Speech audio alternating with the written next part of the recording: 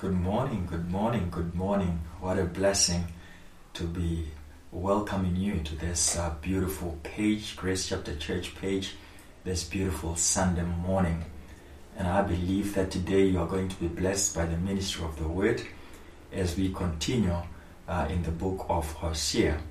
I just invite you to encourage you to invite your friends, your relatives, let them know that the good news is about to be delivered without any dilution. Today we are going to be moving on to the second part of what we started last week. Last week, if you can remember, we talked about us being betrothed in righteousness. We were betrothed in righteousness, and we looked at 5 themes under that subject of righteousness. The first thing, it is only God who can forgive sin, or it is actually only God that we have sinned against. And if it is God that we have sinned against, it is only Him who can declare us righteous. And number 2, we looked at the righteousness as a gift. It is not something that we work for, it is not something that we earn, but it is a gift that is given to us by God. And number 3, we looked at righteousness as Christ. Christ is our righteousness, which means our righteousness is not in what we do, but it is in the person of Christ. It is the person of Christ. The Bible actually says, He made Him sin who knew no sin, that we may become the righteousness of God in Christ Jesus. And number 4, we looked at one important subject, or one important topic there, where we said you don't need to prove that you are righteous. You are righteous. It's not something for you to prove to people. Proving that you are righteous to people, it's actually a declaration that you question and you doubt your righteousness. You don't need to prove to anybody that you are righteous. And the last thing that we looked at was you are not single and searching. We already are in a relationship. We are already married. We are not single and searching. We are fine. We are content. We are called by the name of the Lord. And because we are called by the name of the Lord, we rejoice in this marriage that lasts forever. It is not until you commit a sin. It is not until you mess up. It is not until your weakness is the better of you. You are in this relationship forever, because it is not God's plan to divorce you. He understands the power of covenant. And the good thing is, this covenant, He did not make this covenant with you. He actually made this covenant with Himself, so that you don't play any part, but only benefit from this beautiful covenant that we have in Him through our Lord Jesus Christ. So today we are on the second point, Hosea chapter number 2, verse 19 to verse 20.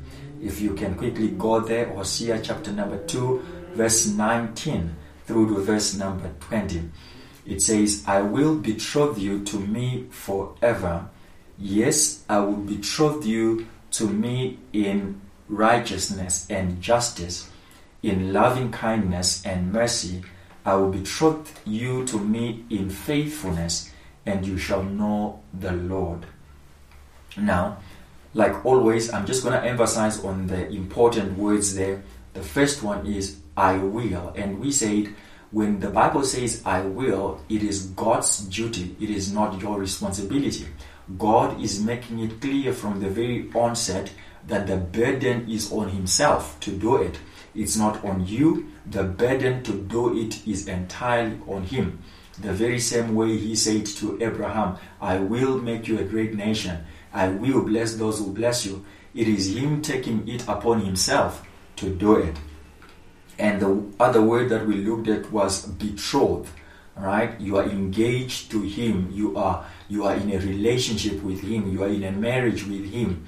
There is already a bridal price that is paid for you. Everything that is needed by the groom, He already provides, because there is already a covenant that is in place for marriage. And the other word is forever. All right? Forever. It is not part-time. It does not have a deadline. The Bible says forever. God is eternal, and He gives us eternal life so that our relationship with Him becomes eternal as well. So our marriage to Him is eternal. Now, with that forever in your mind, I want you to just hold that word forever in your mind. Now listen now. Yes, I will betroth you to me in righteousness, which means I will betroth you to me in righteousness forever, which means you are forever righteous. Why? Because you are forever in Christ Jesus. You are forever saved. You are forever a child of God. You are forever His bride. So you are forever enjoying the righteousness of God. Even when you stumble, He still calls you righteous. The writer of Proverbs in his wisdom says, a righteous man falls 7 times, but rises up again. You don't become a sinner because you have committed a sin. No, you don't become a sinner because you have faltered in one way or the other. No, you are still a righteous man who has committed a sin. You are not defined by the place where you have fallen. You are not defined by your weakness. You are not defined by the sin that you have committed. You are defined by what God says you are and the new life that you got through the regeneration of your spirit. So when God is looking at you, He says you are righteous, and you are righteous forever. And now it says, and in judgment, right? The other version says, and in justice. Right? I will betroth you to myself in justice. That's what other versions say. But now let me read from my New King James Version, verse number 20. It says, I will betroth you to me. Verse 19 actually. I will betroth you to me forever. Yes, I will betroth you to me in righteousness and justice. If you read the King James, it says in judgment. I will betroth you to me in judgment. So the word justice and judgment is used interchangeably. Now, this is one aspect that makes a lot of believers very frightened when they hear about the justice of God, when they hear about the judgment of God. You're like, oh, there He comes again, then we're going to be banned, in hell, because, justice and judgment is connected obviously to the wrath of God. So He says, I will betroth you to me in righteousness and in judgment and in justice. So that word there that was used simply means a legal decision. That is what judgment means. A legal decision, a legal case, a claim. That's what it means. It is something that has to do with the law. It's a legal case. It's a legal decision. It's a legal claim, which means it's not just something that is coming from nowhere. It's coming from the basis of law. It is coming from the basis of law. And now, why does God say, I will betroth you in judgment, or I will betroth you in justice? Now, the reason why He's saying this is because there cannot be the giving of righteousness where there is no judgment. Because in order for righteousness to be passed on to us, it means there is already a judgment that has been put. There's already a judgment that has been communicated. And that judgment, that verdict, it's now leading us to a place where it is said, based on this judgment, based on my justice system, you are now right with me. You are now righteous with me. So God has always been a just God. He is a just God. Because He is just, He gives justice. He passes judgments because He is a just God. So God is just. If you read Isaiah chapter number 5, verse 16, you get this idea that God is just. He is a just God. He does not overlook sin. He does not turn a blind eye on sin, as many people want to claim that, because I'm now under the grace of God, God just turns the blind eye on sin. No, God doesn't turn a blind eye on sin. Sin is sin to God, and sin has to be punished. So God does not turn a blind eye on sin. God punishes sin. Now listen to Exodus chapter number 34, verse 5 to 7. Exodus chapter number 34, verse 5 to 7. The Bible says, Now the Lord descended in the cloud and stood with him there and proclaimed the name of the Lord. And the Lord passed before him and proclaimed, the Lord God, merciful and gracious, long-suffering, and abounding in goodness and truth, keeping mercy for thousands, forgiving iniquity and transgression and sin, by no means clearing the guilty. Now, this is what I want you to take note of. By no means clearing the guilty, which means when you are guilty before God, God does not just clear you. He does not overlook your guilt. He does not, by any means, clear the guilty. Visiting the iniquity of the fathers upon the children and the children's children to the third and fourth generation. God is just. He does not overlook sin. He does not clear the guilty. He does not clear the guilty. And again, I want you to look at Proverbs chapter 17, verse number 15. Proverbs chapter 17, verse number 15. The Bible says, he who justifies the wicked and he who condemns the just, both of them alike are an abomination to the Lord. Right? Are you getting this? He who justifies the wicked and he who condemns the just, both of them alike are an abomination to the Lord. Which means God is saying, if there is one who justifies the wicked, that person is an abomination to the Lord. I want you to just hold that, because it is going to come as we continue to go through our message. He who justifies the wicked, God says, is an abomination to the Lord. Now, let's go back to the very beginning, the book of Genesis, where man is placed, the first Adam is placed in the garden. He's given a law, he's given a commandment. He breaks that commandment. Now, God does not turn a blind eye on what Adam had done. Yet, because he's a just God, he has to act. So you will find justice in the garden. Justice in the garden. That's where we're starting off. Justice in the garden. Now, so the sin of Adam, justice had to be done. So God comes, he reads out the judgment. As he had said before, in the day that you eat of it, you surely die. Now they are dead. And now he begins to say, you eat of your sweat. He begins to pronounce all these different things that he pronounces. And he casts them out of the garden. Now, the casting of Adam out of the garden was actually an act of grace. It was an act of grace, the act of the love of God. Why? Because God did not want man to partake of the fruit or of the tree of life in his fallen state.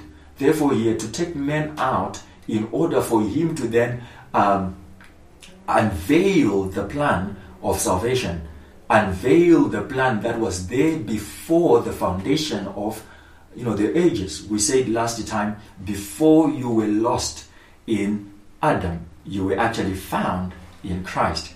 Your salvation is not God's afterthought. It was something that was there. The coming of Jesus was not an afterthought. It was something that God planned. The Bible says he is the lamb that was slain before the foundation of the ages. So justice had to take place. Justice could not overlook the sin of the first man. There was a crime that was committed, and somebody had to pay for that. And in order for that crime to go, God had to kill an animal in order for him to clothe the man. He takes him out because sin has got consequences. Now it leads us to Romans chapter number 3, verse number 23. The Bible says, for all have sinned and fall short of the glory of God. We were in Adam when Adam sinned. We were the ones chased out of the presence of the Lord. We were the ones chased out of the garden.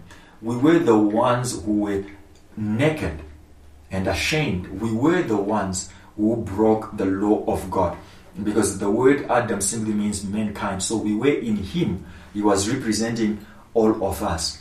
And now he is out of the garden. The sin has been committed. Some form of justice has actually taken place. But this is not the full justice of God. right? There is no declaration that Adam is right. Adam has been given his punishment, an animal has been killed, but there is no declaration that he is right with God.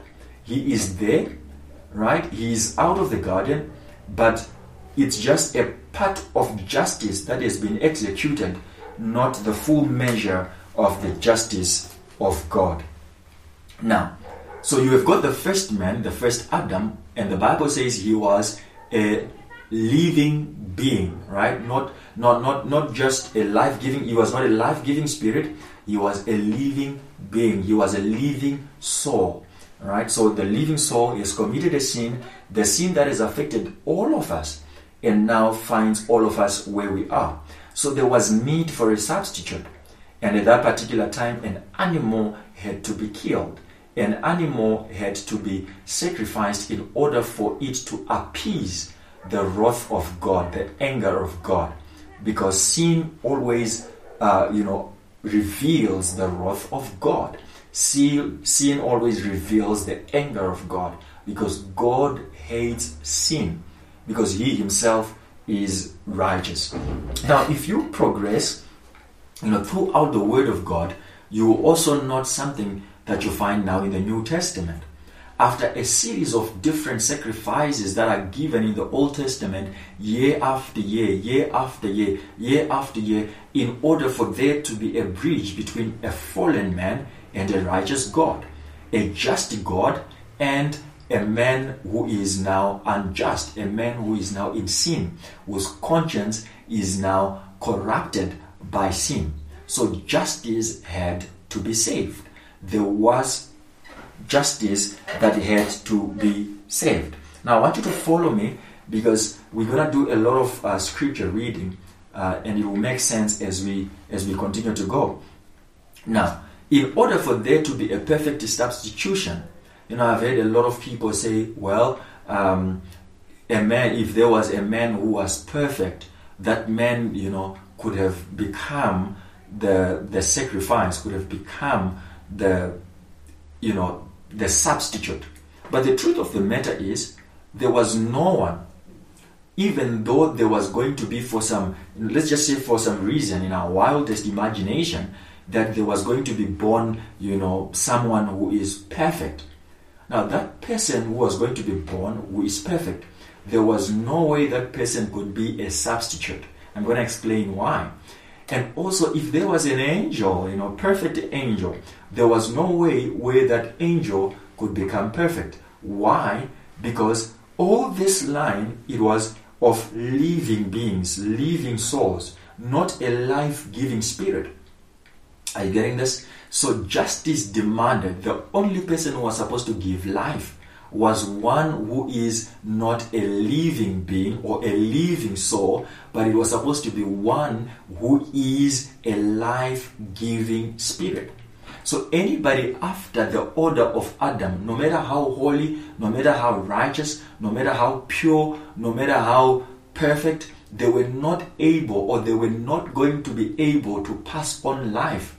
They were not going to be able to give the life of God. Why? Because we were created as living beings, not life-giving spirits. So a substitute had to be found. Now 1 Corinthians chapter 15, verse 45, the Bible says, "And so it is written, the first man Adam became a living being. The last Adam became a life-giving spirit." The last Adam became a life-giving spirit. So Jesus is coming as the life-giving spirit. I'm going to come back to that. I want us to move in stages, because the issue of judgment, it's something that a lot of people don't understand. We celebrate the righteousness of God, but we don't really understand the aspect of judgment that makes the righteousness that we now enjoy possible. So now you'll find the first part that we read, it was what happened in the garden, the sin that happened in the garden. And now the book of Romans chapter number 3 verse 23 says, all have sinned. So are you seeing all humanity before God was guilty? Guilty because of the sin of one man. Now, some form of justice was introduced. An animal was supposed to die. So the faith of the person was supposed to be in the substitute, and that was the animal. All the sins taken by the animal. Now, what was supposed to be the death of the person now was put, and the wrath of God would go on that animal, and that animal would die, and the man will go free. So a guilty man and a provisional system of justice that God has put in place. And now God sends his own son, who is the last Adam, not the second Adam, is the second man and the last Adam. And he is the life-giving spirit. Now he is coming for one reason, to be able to reconcile man back to God. But that reconciliation, in order for it to be permanent, there needed to be the death of the one who is the life-giving spirit. There had to be a death. Now, the death of animals was something that would happen year after year, year after year. Remember what I said? It was justice that was done by God, but it was not permanent justice. It had to take place year after year, year after year, year after year. So justice was done, but it was not a permanent solution. It was not permanent justice that was wrought. Now, if you are to fast forward now, and you come to Calvary. Now, when you come to Calvary, then you see the expression of the judgment and the justice of God. Because Jesus, his son, who had come, he lived a sinless life. He lived a life and fulfilled every law of God. Every law of God, he was without sin. Because the lamb that was supposed to be sacrificed was a lamb without blemish, a lamb without spot, a lamb that was perfect. So he had to live and walk on this earth and be as perfect as ever in order for him to be worthy to fulfill the justice of God, and in order for him to be the lamb that would then be sacrificed. So the moment that he came, John makes a declaration, "Behold, the Lamb of God that taketh away the sin of the world." The Lamb of God that taketh away the sin of the world. Now I want you to just hold that as I go with you to the book of John, chapter number 16. John chapter number 16. I will betroth you in judgment. I want that to be very clear so that you know that your righteousness is as a result of judgment. John chapter number 16. Let's read verse 8, say to verse 9. Let's try that. It says, "And when he has come," this is the Spirit, right, of God, "he will convict the world of sin and of righteousness and of judgment." He will convict the world of sin, of righteousness, and of judgment. You see, these things are walking together. Sin, righteousness, judgment. And now, verse 9, "of sin, because they do not believe in me. Of righteousness, because I go to my Father, and you see me no more." Verse 11, "of judgment, because the ruler of this world is judged." Now, you saw that? "I will betroth you in righteousness and in judgment." And you come again here and you see the Spirit of the Lord will convict the world of sin, of righteousness, and of judgment. Now, so he comes and says, "Behold the Lamb of God that taketh away the sin of the world," not the sins of the world. So the Holy Spirit is not coming to convict the world of sins, but convicting the world of sin. And what is the sin? The sin is failure or unbelief. Failure to believe in God. Failure to believe in the Son of God. That is the sin. Now, so he says, "Behold the Lamb of God that taketh away the sin of the world." And it was at Calvary where Jesus was crucified. Now, there's something that I want you to see there. Remember what we started off with in Exodus chapter 34, verse 7. It says, "Keeping mercy for thousands and forgiving iniquity and transgression and sin, by no means clearing the guilty." God could not have just come and says, well, everybody, you are now free. You are now, you're okay now. You can go. You see, it's just like you commit a sin. You have done something terribly wrong, and you go before the judge, and the judge says, well, you can go. I forgive you, you can go. Or, well, you didn't do it. The judge says, no, you didn't do it. You can go, you didn't do it. Now, even though the judge would have said you did not do it, you can go. But in you, there is a conscience.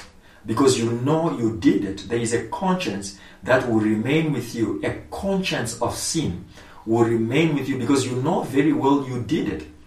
So there is no amount of words that the judge will say that will be able to clear your conscience. So even though you may not get external punishment, but inwardly you condemn yourself because the conscience eats you up. Your conscience eats you up. So what happened to us, it was not like God just went with us, we just got into the courtroom of God and God says, no, you did not sin. You're okay. Or in the case of Gomer and Hosea, no, you did not even go, you did not prostitute, or you did not commit adultery. Well, you are fine, you can go. No. God does not overlook sin because He is a just God. That was going to make God unjust. But because He's a just God, the Bible says, by no means clearing the guilty. God does not clear the guilty. God punishes the guilty. That is justice. God punishes the guilty. That is justice. Visiting iniquities of fathers upon the children and the children's children. He does not overlook sin. Now, I want to emphasize on this. God does not in any way overlook sin. God punishes sin.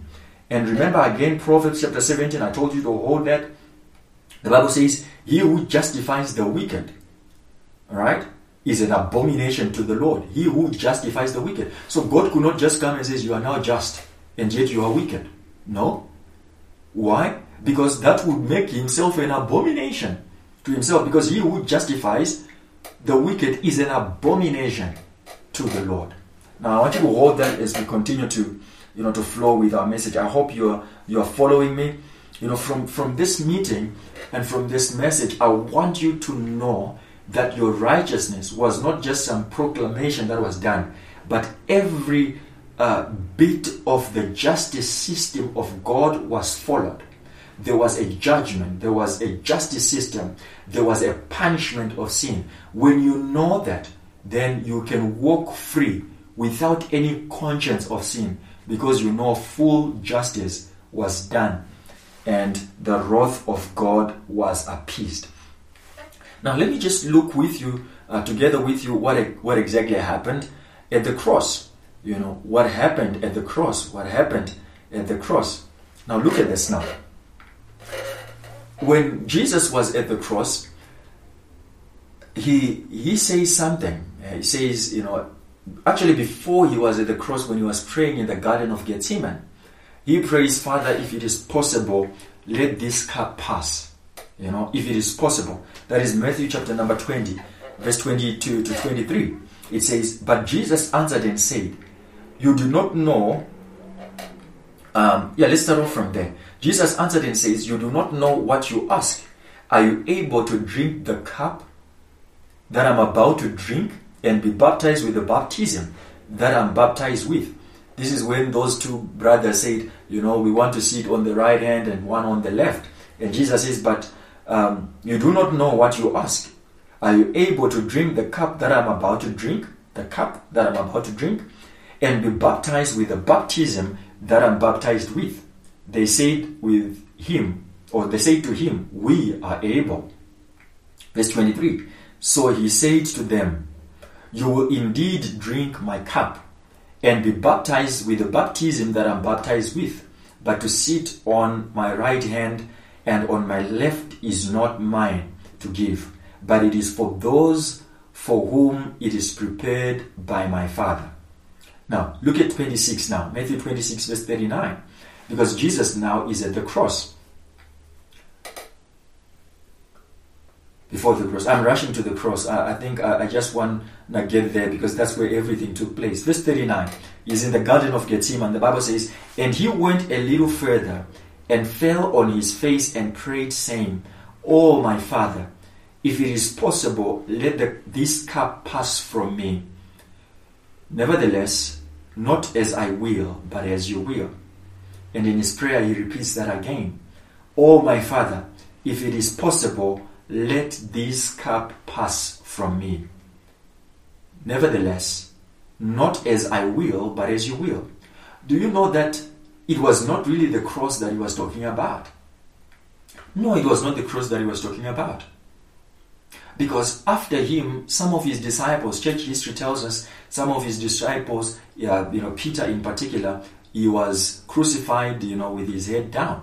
There are many, of his disciples in church history who were killed, were crucified, who actually went up to those crosses with hymns, with joy as they walked up. But for Jesus, it was a burden. Why? Because it was not simply the cross. The cross was not the cup. It was not all. It was not just the cross, as you are going to see. Now, the cup, in the writings of, many guys in the Old Testament, many prophets in the Old Testament, most of the times when they are referring to the cup, they are referring to the wrath of God. If you check Isaiah, you check Ezekiel, you find this. It signifies the wrath of God. The wrath of God, the cup, that was poured against, Babylon, against Syria, against different nations. It was the wrath of God. And Jesus says that I understand it. In the cup that he's saying, let this cup pass, it is the wrath of God. It is the wrath of God. It is the wrath of God because he knows what is about to take place. It's not just the hanging on the cross. No. Because even sinners were hanging on the cross. It was not only the hanging, it was the wrath of God. The punishment of God, the anger of God, the judgment of God that was poured of the sins that were committed even from the very first guy, Adam in the garden, and to the sins that will ever be committed even after his cross. All those sins brought into the one guy, all those sins brought into the Son, all those sins brought to Jesus, all those sins, and because of that, Jesus knew the wrath and the justice and the judgment of God was about to be unleashed. And obviously it's a scary thing. Remember, God does not leave the guilty. He made him sin, who knew no sin, so that we may become the righteousness of God in him. He took upon all the sins of the whole world, sins that he did not commit. He never lied. He never cheated. He never committed adultery. He never committed any abomination that you can ever think of. Jesus was as pure as you can ever think of. He was as righteous as you can ever think of. Now, the one who knew no sin, all of a sudden he had to take the sins of all the world upon himself. And he knows very well that the justice that was supposed to be served at the sin of Adam, it's now supposed to come on him. All the lies of Abraham supposed to come on him, the sins of David. Why? Because the Bible is very clear that with the Old Testament there was the covering of sins, not the taking away of sins. So all those sins that were covered, imagine the sins of the entire universe on the Son of God. And he's there and he's crying and says, Father, if it is possible, let this cup pass by. Let this cup pass by. Let this cup pass by. But he thinks of you. He thinks of me. And he says, but let not my will be done, but let your will be done. The wrath of God was about to be unleashed. The anger of God. And he is there as our substitute, ready to take all that we are and serve the justice of God in order for us to take the righteousness of God. When we walk around and declare ourselves righteous, we know very well there is somebody who paid the price in order for us to become right. Why? Because God cannot justify the wicked. He cannot just call the wicked just. He can't do that. Otherwise, he becomes an abomination to himself. It's impossible for him to do that. He had to take it upon one in order for him to look at all of us and say, now you are just. Why? Because all my wrath, my anger has gone on him. And when he hung on that cross, the Bible says he cried out to him, my God, why have you forsaken me? God turned his eyes from his son. Why have you forsaken me? Why have you forsaken me? There was darkness all over. The son bearing the wrath of God. For the first time, he had his father turn his back on him. All this so that we can enjoy the righteousness of God with the full understanding that justice has been served. John chapter 19, verse 30, the Bible says, so when Jesus had received the sour wine, he said, it is finished. And bowing his head, he gave up his spirit. It is finished. What is finished? I've drank from the cup. I've drank of the wrath of God.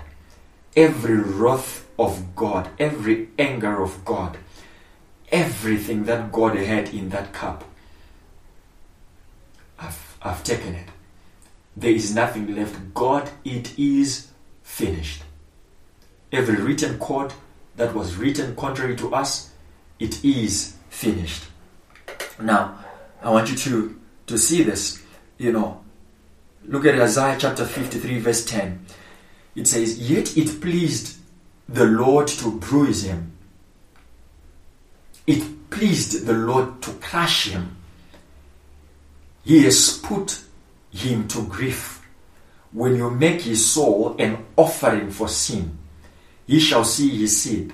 He shall prolong his days, and the pleasure of the Lord shall prosper in his hand. So while it pleased God to punish him. It pleased God to crush his son. God was pleased with that. Why was God pleased with that? He was pleased because he knew that justice has been served. Sin has been dealt with. The wrath of God has been dealt with once and for all. Now look at Micah chapter number 7, verse 18 to verse 19. Micah chapter number 7, verse 18 to 19. It says, who is a God like you, pardoning iniquity and passing over the transgression of the remnant of his heritage? He does not retain his anger forever, because he delights in mercy. He will again have compassion on us and will subdue our iniquities. You will cast all our sins into the depth of the sea. You will cast all our sins, not some of our sins, into the depth of the sea. That's why it pleased the Father, because he was casting all our sins into the depth of the sea. The justice system of God, the judgment of God on sin, fulfilled at the cross of Calvary. Everything turned. We were with him, to the sons of those two brothers who says, we can drink the cup. And Jesus says, yes, you can drink the cup. Why is he saying that?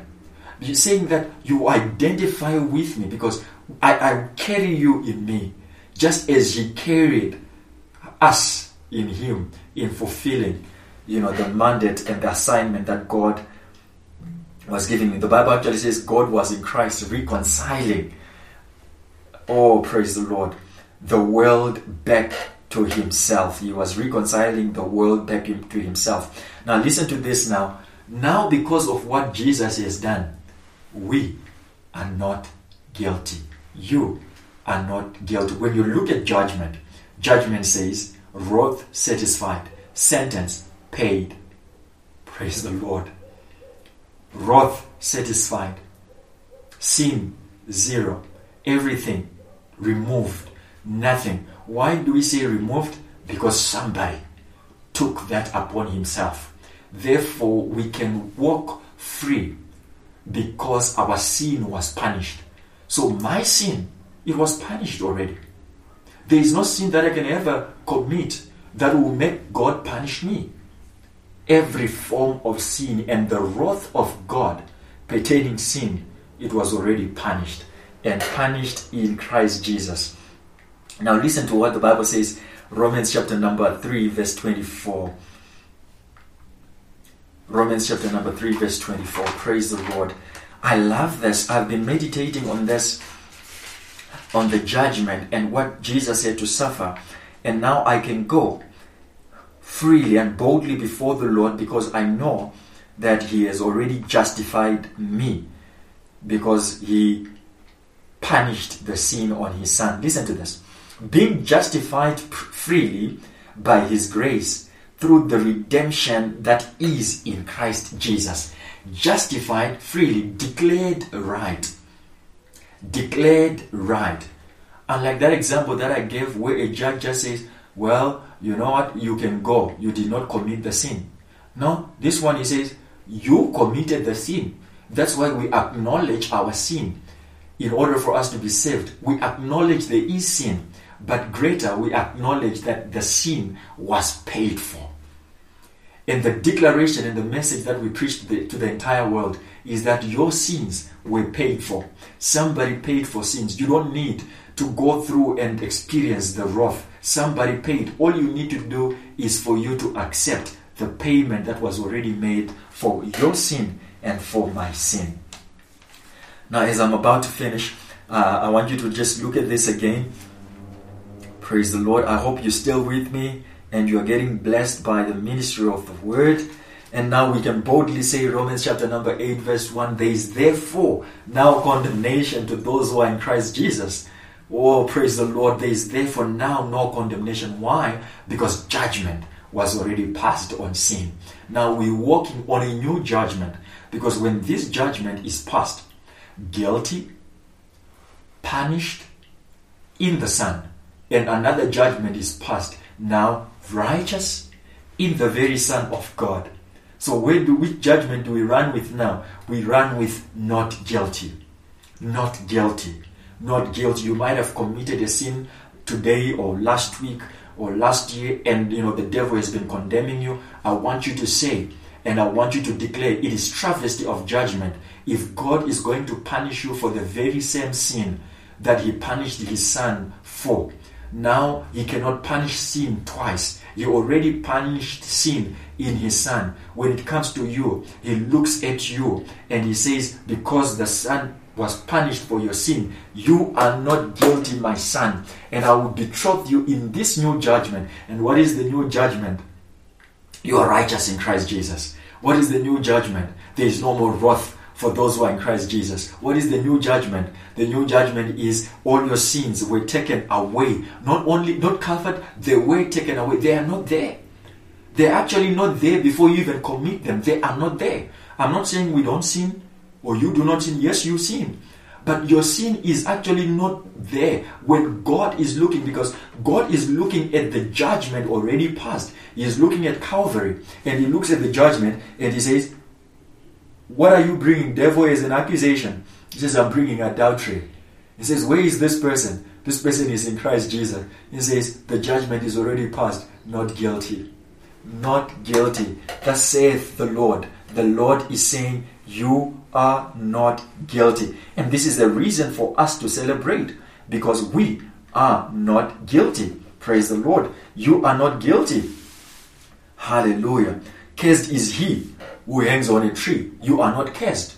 Judgment was already passed. The curse was already taken, and it was taken by Christ, crucified together with Him at the cross. And because of that, He has given us the blessing. And the blessing of Abraham has been bestowed on us. You are not guilty. You are betrothed in judgment. And what is the judgment? The judgment says not guilty. And given to you by who? By the life-giving Spirit. He did not only absorb the wrath of God, appease the wrath of God. No, He gave you His life.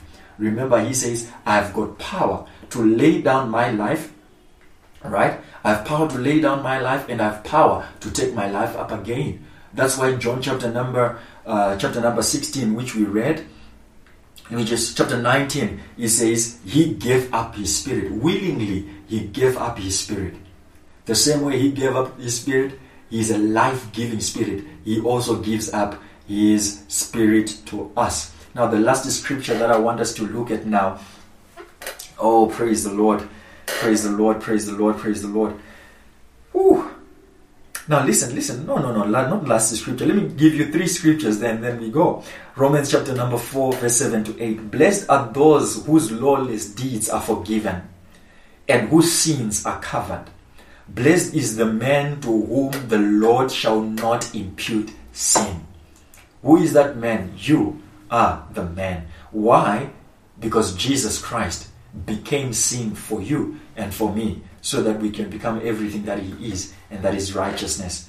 And now listen now, chapter 3, verse 26 of the book of Romans. To demonstrate at the present time his righteousness, that he might be just. God is just. He does not overlook sin. And the justifier of the one who has faith in Jesus. He justifies those who have faith in Jesus. Remember, if you do not have faith in Jesus, he cannot call you just, because if he does that, he becomes wicked. Proverbs chapter number 17, we saw that already. If he justifies you outside Christ, he becomes wicked. He who justifies the wicked is an abomination to the Lord. He does not justify the wicked. He justifies those whose sins are paid for in Christ Jesus. And if you believe in Jesus, you are believing that sin was paid for. And because sin was paid for, he has cleared me, because there was payment. Alright? Remember Exodus? He does not in any way clear the guilt. So Jesus took all our guilt, so he became the guilty one. Now he left us guilt-free, not guilty. I want you to just get this, the legal aspect to this, so that you have boldness in your righteousness. When the devil comes and says you are a sinner, you tell him, well, do you understand the law? Do you understand the justice system of God? If God is just and he is the justifier of those who have put their faith in Jesus, I put my faith in Jesus, and for that reason, I am justified. Now let me go now to the killer verse, Hebrews chapter number 9, verse 9 to 14. It was symbolic for the time present in which both gifts and sacrifices are offered, which cannot make him who performed the service perfect in regard to the conscience, concerned only with foods and drinks, various washings, and fleshly ordinances imposed until the time of Reformation. Now it's in reference to the Old Testament, that in the Old Testament there was no cleansing, there was no paging of conscience, including the high priest, the one who would go into the Holy of Holies. There was no paging and cleansing of conscience. Now check this out. He then says, but Christ came as high priest of the good things to come, with the greater and more perfect tabernacle, not made with the hands, that is, not of this creation, not with the blood of goats and calves, that justice system that was not perfect, but with his own blood he entered the most holy place once for all, having obtained eternal redemption. I'll betroth you forever, eternal redemption, in justice forever, in righteousness forever, eternal redemption. For if the blood of bulls and goats and the ashes of a heifer sprinkling the unclean sanctifies for the purifying of the flesh, how much more shall the blood of Christ, who through the eternal Spirit offered himself, life-giving Spirit, offered himself without spot to God, cleanse your conscience from dead works to serve the living God. Cleanse your conscience from dead works. Cleanse your conscience from sin. One sign that you're experiencing the judgment of God, the goodness of God, the righteousness of God, is not having a conscience of sin. no conscience of sin, already cleared. What is the new program that is functioning? The new program that is functioning is now the conscience of righteousness. That is the judgment. When the Holy Spirit comes, He will convict the world of sin, because they do not believe in the Son, which means the sin is unbelief, and of righteousness, because I go to the Father. Why is He saying because I go to the Father? Because He went to the Father after having satisfied and fulfilled everything that needed to be fulfilled. So righteousness sealed, and He goes to the Father, and He says judgment, because the prince of this world is already judged. So what does He mean when He says the prince of this world is already judged? It was at the cross where death was dealt with. It was at the cross where sin was dealt with. That is the hold of the prince of this world. When that is taken away from him, he is already judged. The cross became the judgment of everything else. There is nothing that is going to happen at the judgment day that has not already happened now. God has already judged sin in His Son. And to those who accept the Son, you will know that you will enjoy the righteousness of God that is already certain in Christ Jesus. Praise the Lord. You are blessed. Let's just, just for a minute, wherever you are, I just want you to just thank God and, just appreciate the judgment of God, the justice system of God. He did not, just let sin go. No, He punished sin in His Son so that you and me can enjoy the justice of God. And what is the justice of God? The righteousness that we now have in Christ Jesus. Praise the Lord. Praise the Lord. God bless you for joining this broadcast, and I want to keep on encouraging you to partner with us so that we continue to spread the good news of our Lord Jesus Christ to the world. Let's meet again next week. You are blessed.